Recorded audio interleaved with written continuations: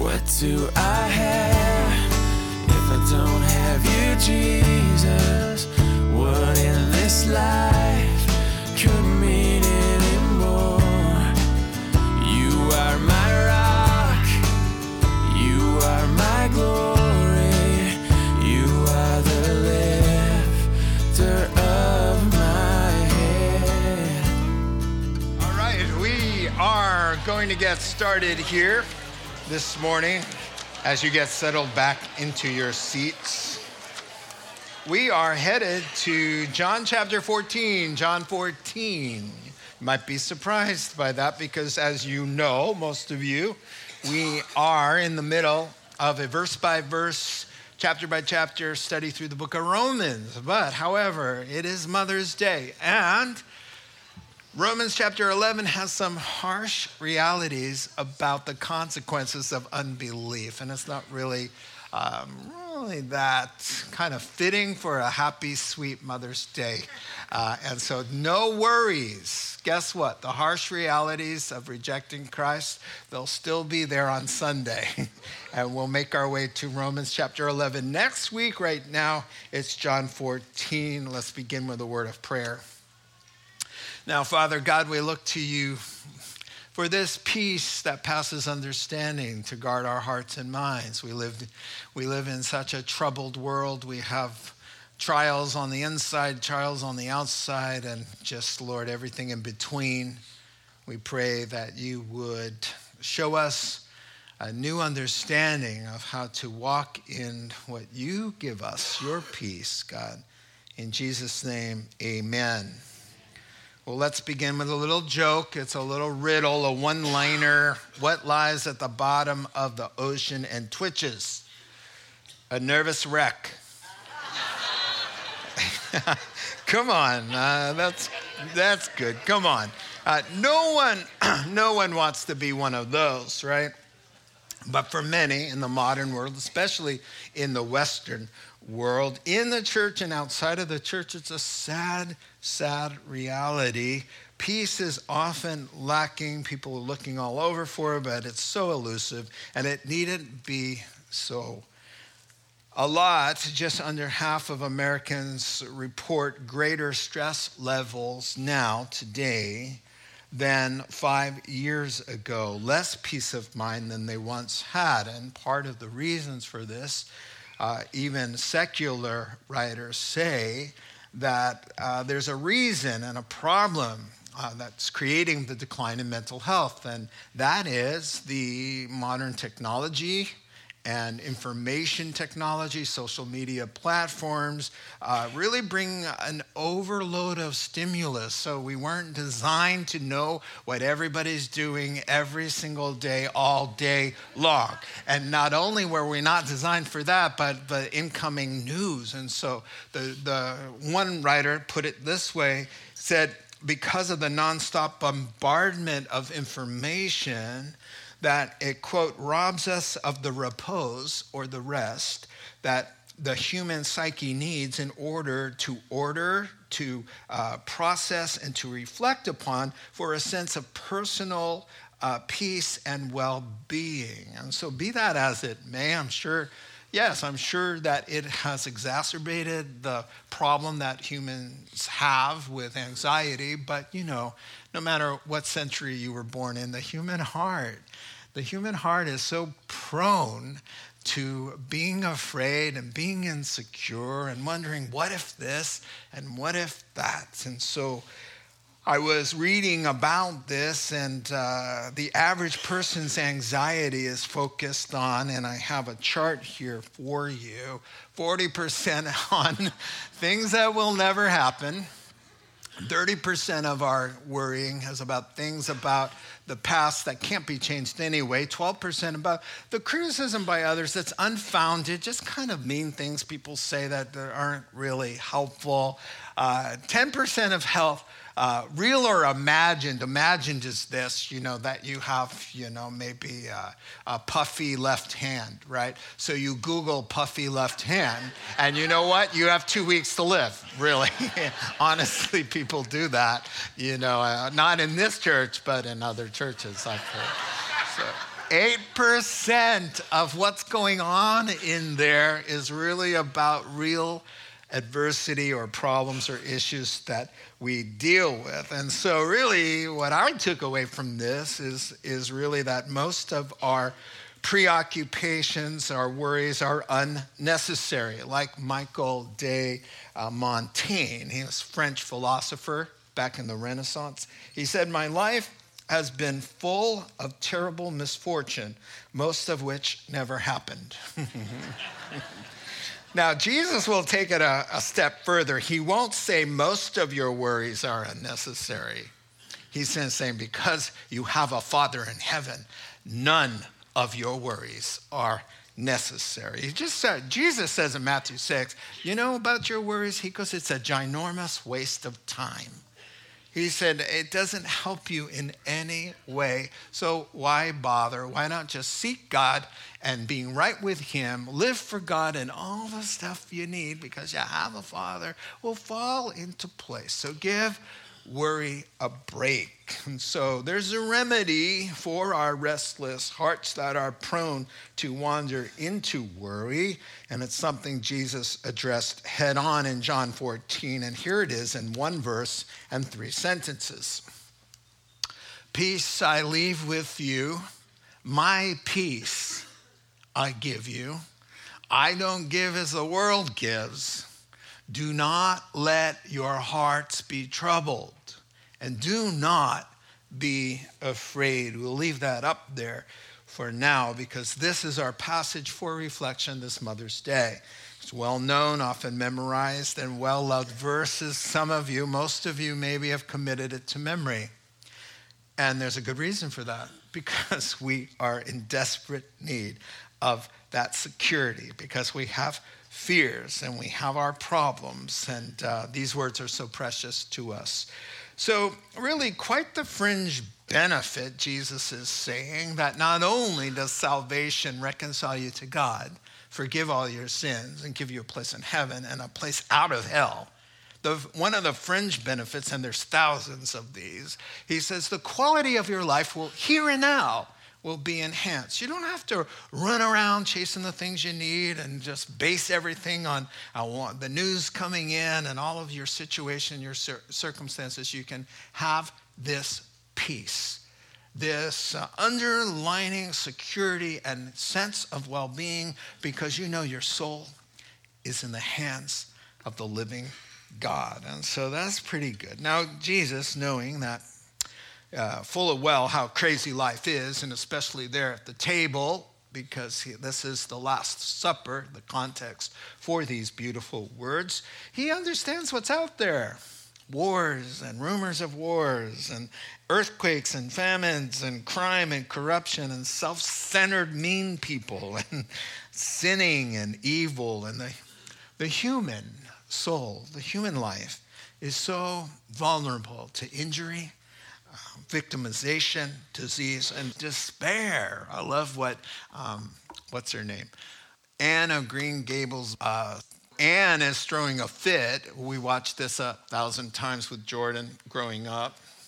And Anne is throwing a fit, and Marilla says, she says, what's your problem now? And she goes, oh, I'm in the depths of despair. And she rebukes her and says, listen up, child. You are not in the depths of despair, because to despair is to turn your back on God. Oh, yeah, see, we get, down, and we grieve, and we hurt, and we get confused, but we don't turn our backs on God. And he's never turns his back on us. Amen. So on the night before he leaves now, he says, I'm leaving. Shalom. And he's going to explain that peace. I'm giving you more than a salutation, as the Jews would say, shalom, when they're leaving. But he's 12 hours from the cross, and so he is saying truly shalom. And then he's going to do a play with this and say, I'm actually leaving with a blessing of shalom, and he talks about how it's ours, it's our inheritance, and it's his gift to us, because he knows we live in a train wreck. Life is so fragile, and everybody's got angst of one kind or another, and there's probably 1,000 cares represented in this congregation right now. And he's saying, let me leave you with something, folks. It's going to carry you through all of those difficulties, very much undisturbed and untroubled in your heart of hearts. And so let's talk more about that. Now, these 3 sentences are going to make 3 great points, all right? So regarding the remedy to chaos and turmoil inside your heart, the remedy, number 1, will be what it is. It's my peace. It's, listen, who is Christ? Christ is God. So number 1, it's going to say, it's my peace, the peace of God. Number 2, he's going to say, where you'll never find it. You'll never find it in this life, in this world, on this planet. It comes from heaven. If you're looking for it, if you want it, you can have it, but you better look for it in the right place. And then thirdly, he's going to say what you have to do to make it yours, because God will do his part. And when it comes to having peace that passes understanding, and keeping your heart undisturbed and undeterred, you have a very big part to play. He says, cooperate with me, work with me, people. All right, those are the 3 points. Your 3 sentences staring at you. Let's take them one at a time. Number 1, here's what my peace is. Here's the remedy, the peace of God. Let's talk about this. So, this is what's going to anchor a human heart and mind and the well-being of God himself, because it's his peace.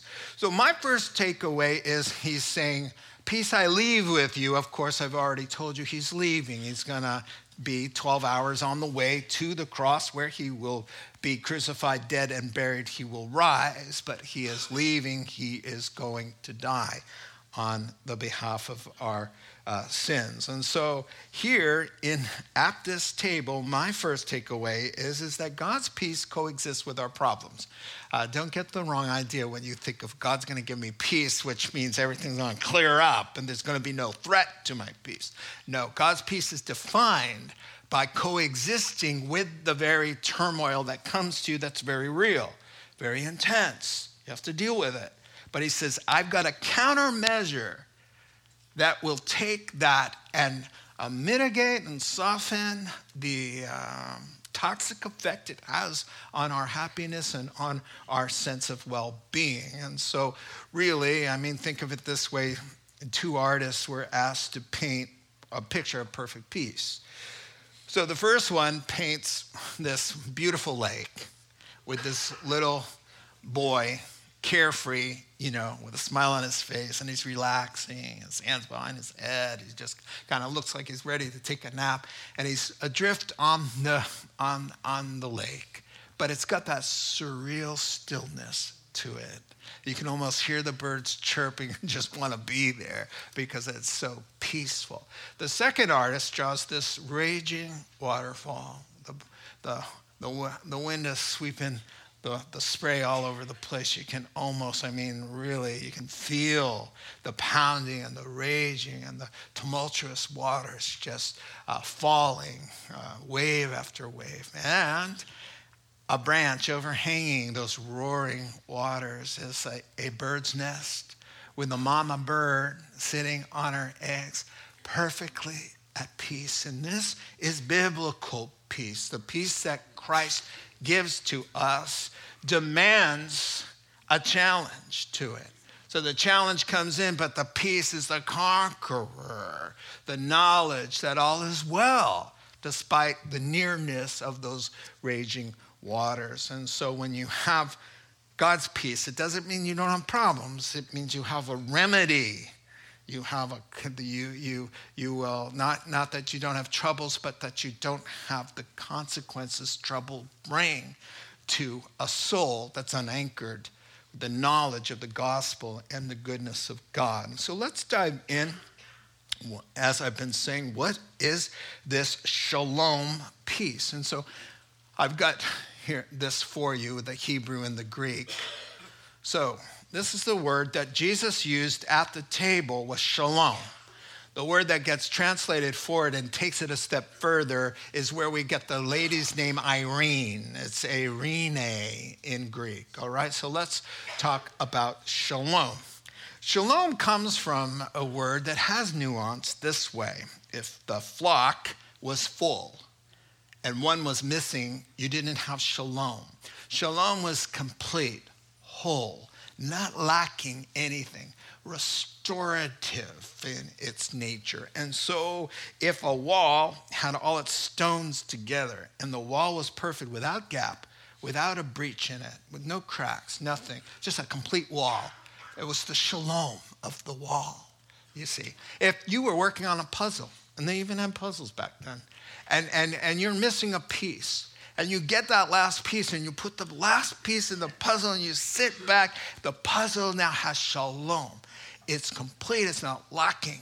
And the same way with life. So God uses the word shalom to say life has a lot of moving parts. In order for you to feel that everything's okay, you need all of those pieces to kind of be aligned, complete, whole, nothing lacking for your happiness, for your sense of security. That is why Jewish people would greet. You never know when a Jew is saying hello or goodbye, because it's the same word, shalom. It's the blessing of may you have everything you need. May you prosper on every level. May there be no threats, no gaps in the whole, no missing flock member, none of that. That's the wish. Now, Jesus is saying, time to go. Shalom. That's what he said. He's leaving. So he's a Jew. And he says to Jews, shalom, I'm off. But I'm leaving you this complete, whole sense. But here's where Irene comes in the Greek, and why the Holy Spirit would want us to see shalom through the eyes of Irene is the permanence, the establishment of what Christ went to do. He went to give the basis for the blessing of peace. And so he went to that cross. He took on every threat to your soul, the wrath of God, death itself, guilt, the grave, separation from loved ones, the fear of death hanging over every human heart, and the wrath of God to follow in payment for the sins committed. And because he died and rose again and offered that reconciliation to people, that is the basis for why, when all hell is breaking loose, which it was at the table, he can want to talk about peace. He wants to talk about peace when Judas is betraying him. The devil enters Judas at the table. The soldiers are getting ready. The Sanhedrin is getting ready for court. Everything's going to happen. The disciples are going to flee. Peter's going to deny him. Sweat drops of blood are coming. He knows all of this, and he says, hey, I want to talk about peace. And I'm going to leave it here with you. I'm about to go through a lot, but I'm going to share the peace that undergirds me through my storm. And knowing everything that I know, he goes to that cross with perfect peace. He lays down on it and says, Father, forgive them, in a sweet, surrendered will to the Father. This is what he's talking about. And the peace of Christ that passes all understanding, that will guard our hearts and minds, is not some wishful thinking on somebody saying, shalom to you, or knock on wood, I hope everything's complete and wonderful for you. It's the reality that everything is complete and wonderful for you, and nothing can separate you from the love of God. Neither height, nor depth, nor angels, nor principalities, nor things to come, nor things in the past, nor future things. Death, famine, nakedness, peril, sword. He says, in all of these things, listen, name the problem, Romans 8 says. You don't have any problems because God is for you. And in your soul of souls, where it counts, where it's eternal, there's no harm coming to those who has the Most High God as their covering. You live and breathe and exist under the shadow of the Almighty, and more than that, he indwells you himself. He's made his home in your heart. He's wedded your soul to the living, eternal God. Therefore, he says, when I give peace, there's nothing that can disturb that peace, because your soul is anchored in Christ, and the things that are going crazy in your life, even those things, will work out for your good. So it's more than, well, be thinking of you, crossing my fingers for you, knock on wood kind of blessing. Shalom to you all. May you prosper and may the force be with you. I can't do it the way Spock does it, so I need some help there. Yeah, no, it's that you have a reason. You have a reason. You have solid ground. Yes, life can get crazy, but the peace of Christ, it's like, I grew up in Long Island, and when I was 10, we moved to Boston. But right about when I was 10 there in Long Island, we lived right next to the Long Island Sound. And in our backyard down a trail was the marsh and the water, the inlet. The ocean was there. And I went out there with my buddies, and we used to kind of doggy paddle. We couldn't swim yet, and I would always touch the bottom and feel safe, and I was always out there feeling safe. And then one time a wave came in, and out I drifted, and I'm doing the doggy paddle, and I'm trying to find the bottom, and there's no bottom. I remember to this day, the scaredest I ever was as a kid. I couldn't find the bottom. The peace of Christ gives us a bottom. And yeah, we're in the water. Yeah, we're splashing around. Yes, you get the diagnosis. Yes, you get some kind of bill, surprise. Yes, somebody goes crazy in your life and starts to act in hurtful ways. Yes, it's not a vacuum kind of disengaged thing that we just walk around. I've got the peace of Christ, No. You're going to cry with the peace of Christ. You're going to mourn. You're going to ask some questions. But you've got a bottom. You don't despair. You're perplexed, but we don't despair. We're knocked down, but we're not abandoned.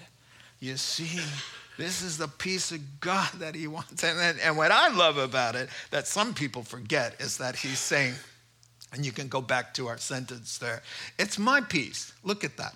It's my peace. Who's talking? God. He's fullness of God in human body. Colossians 2:9, just flat out. So he's saying, God's peace. I give to you my peace. The peace I enjoy is God. Okay, stop and think about what we're talking about here. What does God's heart look like when it comes to peace? Oh, he doesn't know any fear. He has no threats. He has no rival. He has no fear of running out of resources. So when he says, my peace, the peace that I've always had, the peace that I'll always have, the quiet repose of the Most High God, he says, I'll give my peace to you. That ought to be enough for any doctor's call. That ought to be enough for a lawyer's call, a police stop, whatever. I'm just stopping and thinking of what causes anxiety, and police stop came to mind. Whatever it is. It's not that we turn off our minds. It's that we turn on our faith and the truth of the reality of the safety of our souls. I really don't think when the chariots were coming down on God's people that the Lord was like, Pharaoh's coming back again? What? And then they're backed up against the wall. Where are they going to go? There's no roads. There's just water there. What are we going to do? Oh, no, Michael, Gabriel, my archangels, I need some counsel. I'm panicking. Please. No. When the widow's running out of flour and oil, when Daniel's being taught, you know what, buddy? You're going to the lions. Jesus had blood pressure of 120/80 the whole time from the beginning. You didn't like that one so much, did you? And I don't have a third service to try it out on. God never gets stressed. And he says, that ability, I'm going to give to you. That's his peace. The second question, now that we understand what he's talking about when he's going to give us shalom, is where you're not going to find it. And why does he do that? I don't give to you as the world gives. In Greek, it's a little bit easier to understand. He's saying, my offer and the world's offer, two different things. You're not going to find what I'm talking about in the world. What does he mean by the world? He means, I've got a good definition here, the fallen system of the Christ-rejecting world. Its values, its mindset, its human understanding of how to pursue life and happiness without God. That's the world. And he says that system out there is very different from mine. And if you go after what they offer, they say, hey, this is how you get that last puzzle piece in.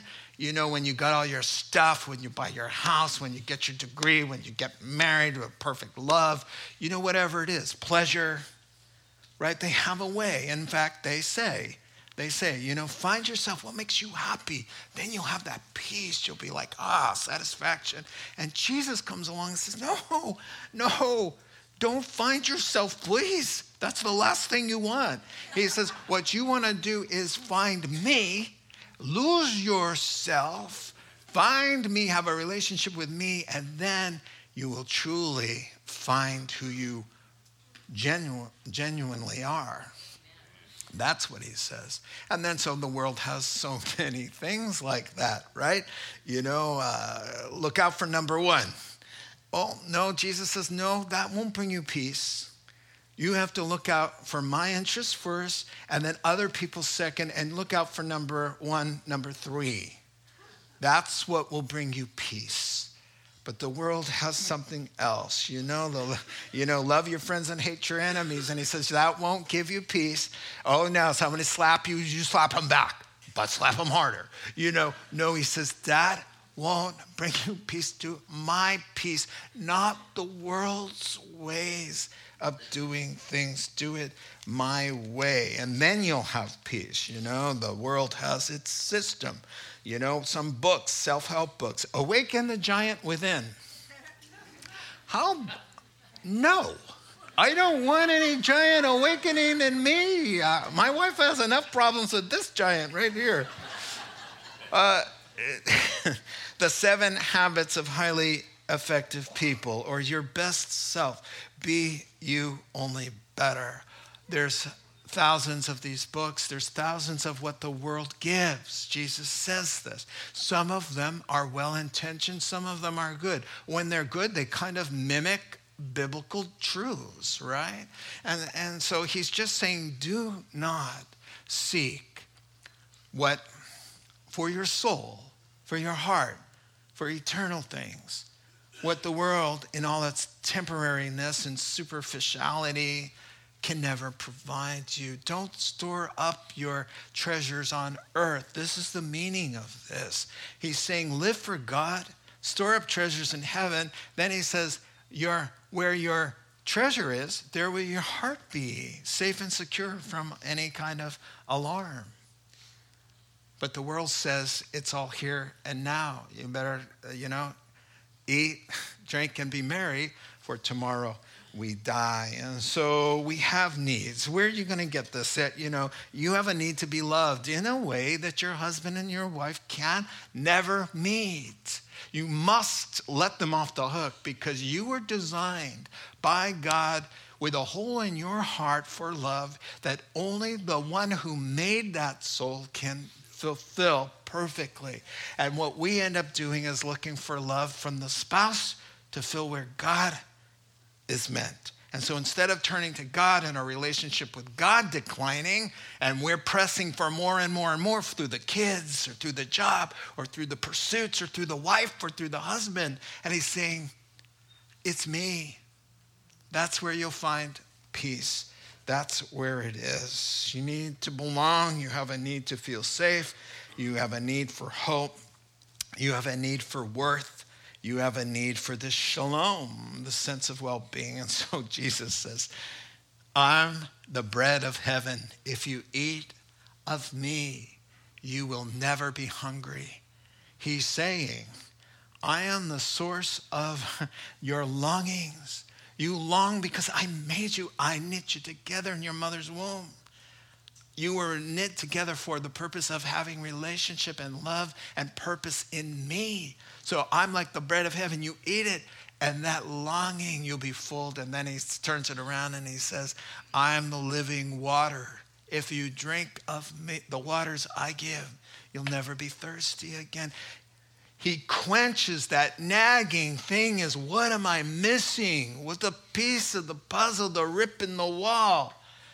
The missing sheep of the flock. Oh, it all comes together in Christ. And then those things have a way of working themselves out. It was Augustine, a church father, who said, our hearts are restless, O God, until they find their rest in thee. But we're busy with the wells of this world, drinking water that cannot satisfy, and eating the bread that the world bakes, and then coming up hungry afterwards. And he says, look to me. How much bread this week have you eaten? How much of the living water have you had? No, think about it. A sip here, a little nibble of a crust here. That's why the rise of anxiety, the rise of feeling unsatisfied, the rise of not having the peace. Because we look for it in all the wrong places, not as the world gives. Let's talk about Solomon before we move on. So the wisest king that ever was or ever will be, the Bible says, he backslid, didn't he? And he talks about what the world has to give. And what he did in the end years is he journaled 12 chapters of an exploit to find pleasure, peace, and meaning and satisfaction without God.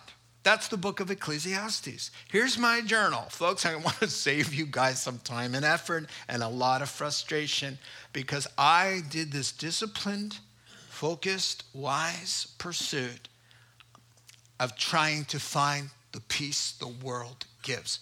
So I tried it with money, and the scriptures say he was the richest man ever and ever will be. And after every category, he goes through all the categories that you would think that we look for the world to give us peace. And he comes up short, and after every category, he says, meaningless, meaningless. Futile, futile, vanity of vanities, like chasing after the wind. It's like, okay, I'm going to get it now, I'm going to get nothing. That's what he says. So he talks about wine, women, and song. And it says, I tried to cheer myself with wine. He wasn't like a fall-down drunk, but he was trying to say, I went after dinner parties, extravagance, and luxury living. I had beautiful parties with singers and choirs. We had a zoo. I built a zoo. It was a palace. We had beautiful fruit trees and lakes and accomplishments. But at the end, it was just meaningless, meaningless, meaningless. You wake up the next morning after a beautiful time like that, and the nagging starts again. What's the purpose? What's the meaning? And then he says it doesn't make sense. He says the more I studied, then he pursued education. And he said, well, it wasn't through books or education, because the more I learned, the sadder I got. Because I started learning things and seeing things. Like, you work your whole life, you invest well, you build up some savings, and then, before you can have a chance to enjoy it, you die. And who gets that money? Somebody who didn't work for it, and somebody who probably won't spend it as wisely as you would spend it. But you're not in any control. Everything you've worked for, everything you've dreamed of, everything you stored up for yourself, gone, poof, and left to somebody probably who you didn't want to get it in the first place. That's what he says. And he says, so who can bring me some sense of peace? And he says, right at the end of 12 chapters of, is it here, is it there? He said, I had 1,000 women at my beck and call. If I saw a beautiful face as king, I would just say, let's get married. And so he'd marry any pretty face he ever saw. He had 1,000 women in the palace. Do you know how many pairs of shoes that is? That's a lot of shoes and a lot of problems. And yes, I'm sorry, but he's the one who said, like a constant dripping. Oh, sorry. The Proverbs. Better to live in the corner of a roof, right? Well, Solomon, when I read that, I go, Solomon, it's your own fault, man. You're the one who married 1,000 women, come on. Of course you've got problems like that. Well, listen, I digress. On Mother's Day, what I meant to say was he had 1,000 reasons for blessing and joys.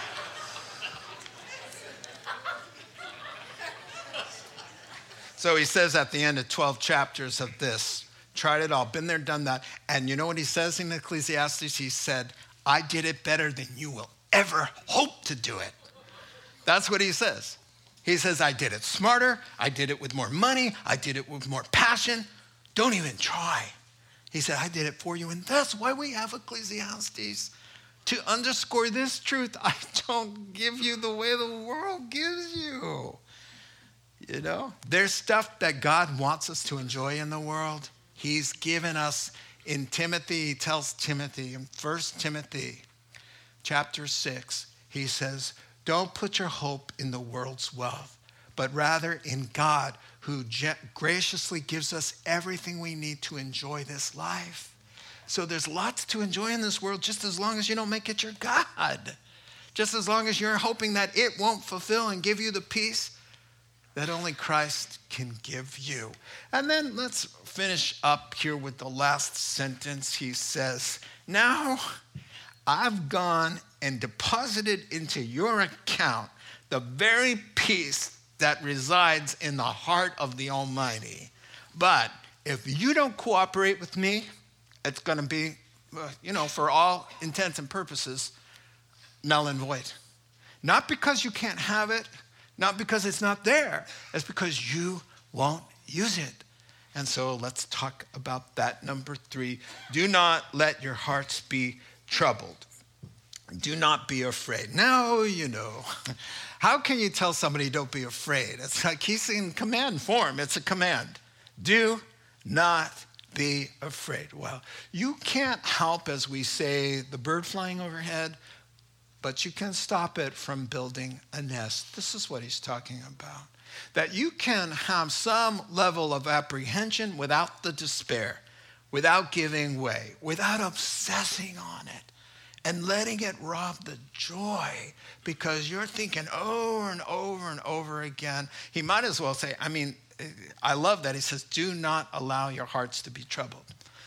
That means that you and I have the ability to stop the fear, to stop the upset. All right? You can't stop the thing that's causing it, but you can in your mind, as a kind of a traffic cop in your own heart, to say, no. And you bring in the promises of God, right? No, I'll need some. Well, what if this happens? What if that happened? And you know what they said, and you know what they think, and all of that. And so your job is do not let your hearts be troubled. That means you're standing there with God's grace, and you're saying no. So number 1, let's do 3 or 4 things that you can do to not let your heart be troubled. Number 1, take charge. Take charge. All day long, we get these thoughts and feelings and emotions, and we just get pushed around and tossed about whichever the wind blows. And he says, do not permit, do not allow, do not entertain, disallow the impetus, the prompt to fear. You have that ability, or he wouldn't tell you, don't do something that you couldn't do, right? And so let me put it to you this way. When you have truth about something, that can dissolve fear like that. You can decide, I'm not going to be afraid of that based on what you know. For example, you're asleep in the middle of the night. Something loud, like walking footsteps down the hallway. So you get up, your wife says, hey, I heard something. The husband gets up, looks down the hallway, and sees the cat chasing the toy mouse. All right? It's like no worries. Got the information. The fear goes, phew, down because you've got the information, right? And so now you go back to sleep. You hear the bump, bump, bump again. You wake up, you're afraid. But what you tell yourself, oh, I don't have to let my heart be troubled because I know something. I know something. I know that it's just a cat with the toy mouse, right? So what the Bible is trying to get you to understand is that every single threat, everything that could trouble your heart is simply, ultimately, eternally, spiritually speaking, just the cat chasing the toy mouse down the hallway. You name it, Romans 8 will cover it. It's in the list. Nothing can separate you. And everything that's going on, God's weighing it out. He will not allow you to face anything that you can't bear. I'm quoting scripture right now. He says, but with the very trial or the temptation, God is faithful, not to let you be tempted or tried more than you can bear, but with the trial itself will provide a way of escape. That's 1 Corinthians chapter 10 and verse 13. This is why we can say, because of what I know, I'm going to stop this. I'm going to stop playing the tape. I'm going to stop repeating it. I'm going to stop dwelling on it. And I'm going to stop trying to fix it. I mean, you have to do your part. But I'm going to stop being so preoccupied. If we spend half the time rehearsing in our minds and praying about the truthfulness of God and the scriptures compared to the amount of time we spend on what if this and all of this, and can you believe we would have more of the peace that passes understanding. So number one, take charge. He says, I want you to take every thought captive and make it obedient to Christ. So when the thought comes in, what if? You're going to say, you know what if? Oh, God's going to do something beautiful with this. God's going to carry me through. He's going to work it out. He's with us in the fire. All of that. You take every thought captive. And then the second thing is fight. As you can tell, the Bible says we must fight the good fight of faith.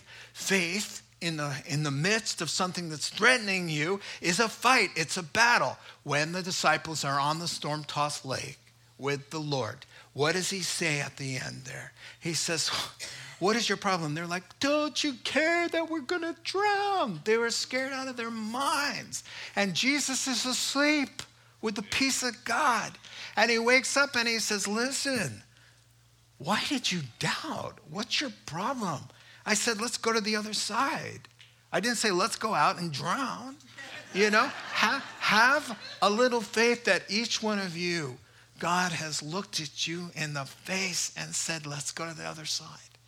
You are going to the other side, and you're going to stand there unharmed and unfazed and bettered by every trial that you've ever seen. That's just the way it is. Amen. But you're going to have to fight. And so here are some ways to fight. Number one, you pray. When you pray, what's happening? You're in the presence of God. And where the Spirit of the Lord is, there's peace. And not only that, it's like a weapon, man. It's a weapon. The prayers of somebody right with God are powerful and effective. So instead of being anxious, with thanksgiving, let your requests be made known to God, and the peace of God will guard your hearts and minds. That passes understanding will keep your hearts and minds. The second thing here weapon here is the word of God. You know, instead of doing the thing in our head, to quote a scripture, God has not given me the spirit of fear, but of power and of love and a sound mind. How about that? I cannot tell you how many times that I've had anxiety and I will quote the scripture over and over again. And that scripture, as I've said many times, is not like Huckleberry Finn. It's alive. Amen. The Bible says of itself, it's living and active like a sword. So when you're being tormented about something or troubled, and God said, don't let it happen, take out the sword and start wielding it.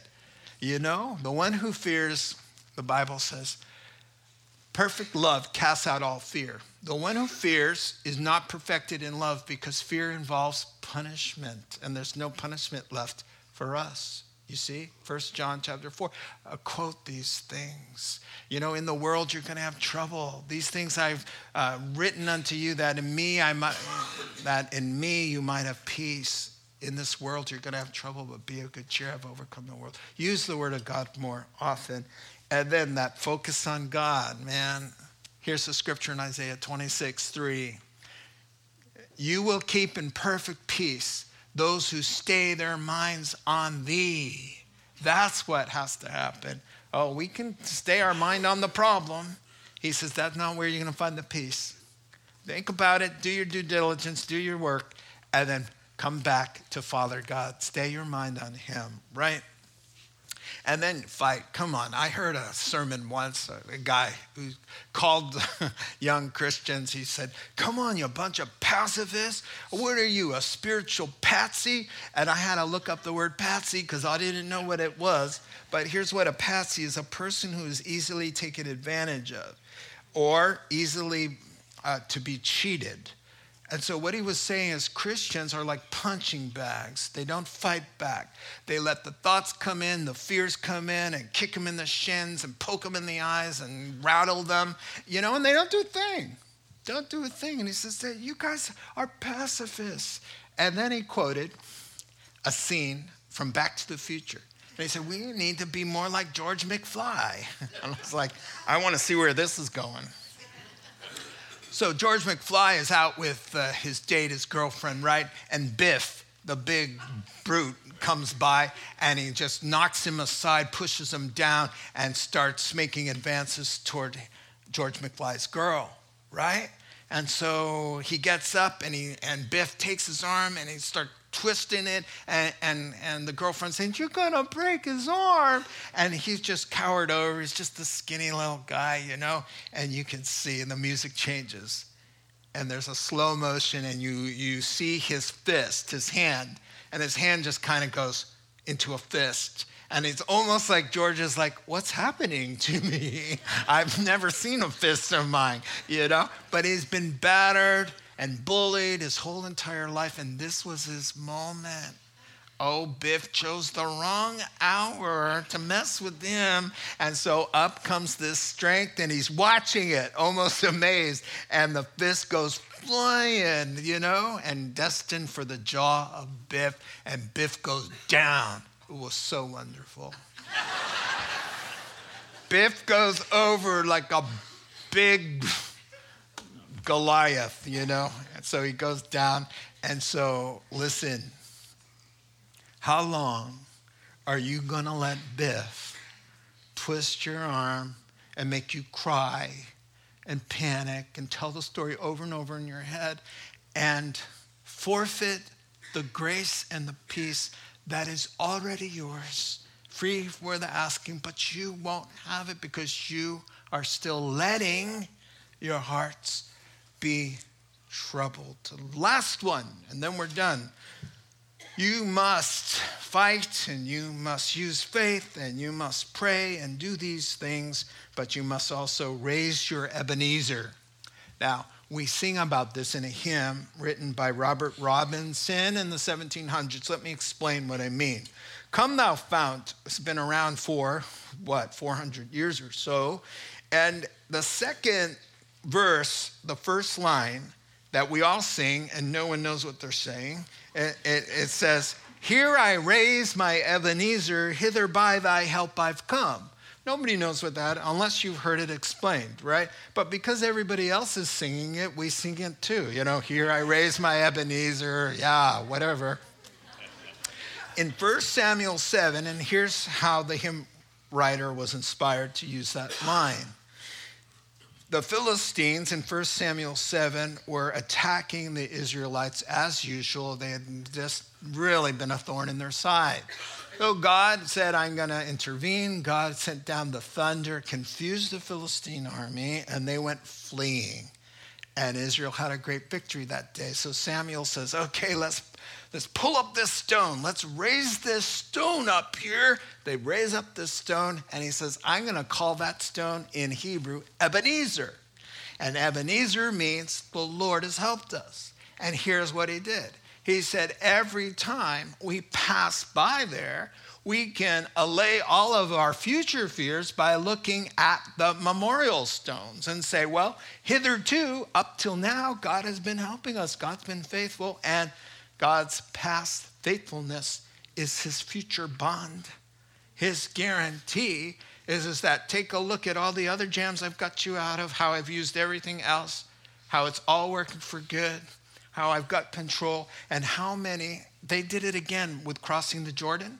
When they crossed the Jordan, the priest said, okay, build up some stones. And anytime, because God parted the Jordan River for them, anytime you see the stones, you can go, phew, man, I have no worries to come because this God has been faithful in my wake of my entire life. I can point back. And you know what the cool thing about getting old? There's not a lot, but there's some. You have more Ebenezer stones. I've got 40 years of Ebenezer stones all lined up so that when something comes my way, I've got something of that template to say, well, in the same way that God, and let me close out with one of my favorite ones. Back against the wall was a young man. We were just married a few years. Jordan was a baby, and Barb was pregnant with Zach. And I thought I had it made there in San Jose. I had a large church, a couple thousand people, 13 pastors on staff. I was like, this is a lifetime gig, you know. But the lead pastor left. The new pastor came in, had a youth pastor already, and asked a few people to resign, including me. I was like, whoa, wait a second here. My wife's pregnant, and where are we going to get insurance, and what am I going to do? And my dad's sick right now, and he lives close by, and So I went to see him, the pastor, and he wasn't taking any calls. He just told the secretary, just tell him, you know, God bless you, and see ya, right? That happens, you know. I have tried to pastor the opposite of many pastoral experiences I have had in my past. Anyway, to get to the point, what are we going to do? We gotta find something to do. So I have been taking graduate courses at Menlo Park Pres from Fuller Seminary, extension courses. I knew someday I'd have to go to Pasadena for a year. That was the policy. And so I thought, well, maybe this is a good time, but, you know, no money, no job. How am I going to do anything, get a place to live down there? So I called down there, and I called Fuller Housing, and they said, oh, man, yeah, the wait is a year long. When you do get in, it's just as expensive as out there, really, a couple $100 you save. But you know what? Because, and I'm telling her my whole story, of course. And she says, you know, because I don't know why, but there's a lot of people I could give this number to, but I'm going to give it to you. Somebody just called the seminary and said, hey, I've got this granny unit behind my house. I would love to bless one of your seminary students. And so I'm going to give you the phone number. So I'm like, whoa, I got the phone number. I go home, I tell Barb, hey, let's call this guy. His name's Howard. So I call Howard, and I was like, hey, Howard, I'm going to be a student down there, and we're looking for a place. Oh, right, that's wonderful. Well, we're fixing it up for you. Okay, and he says, what color do you want the carpets? I'm like, Howard, do you want to know my name or anything? He goes, yeah, you're from the seminary. You're going to be a pastor? Yes, I'm going to be a pastor. Oh, yeah, well, no worries about that. So when can you come down?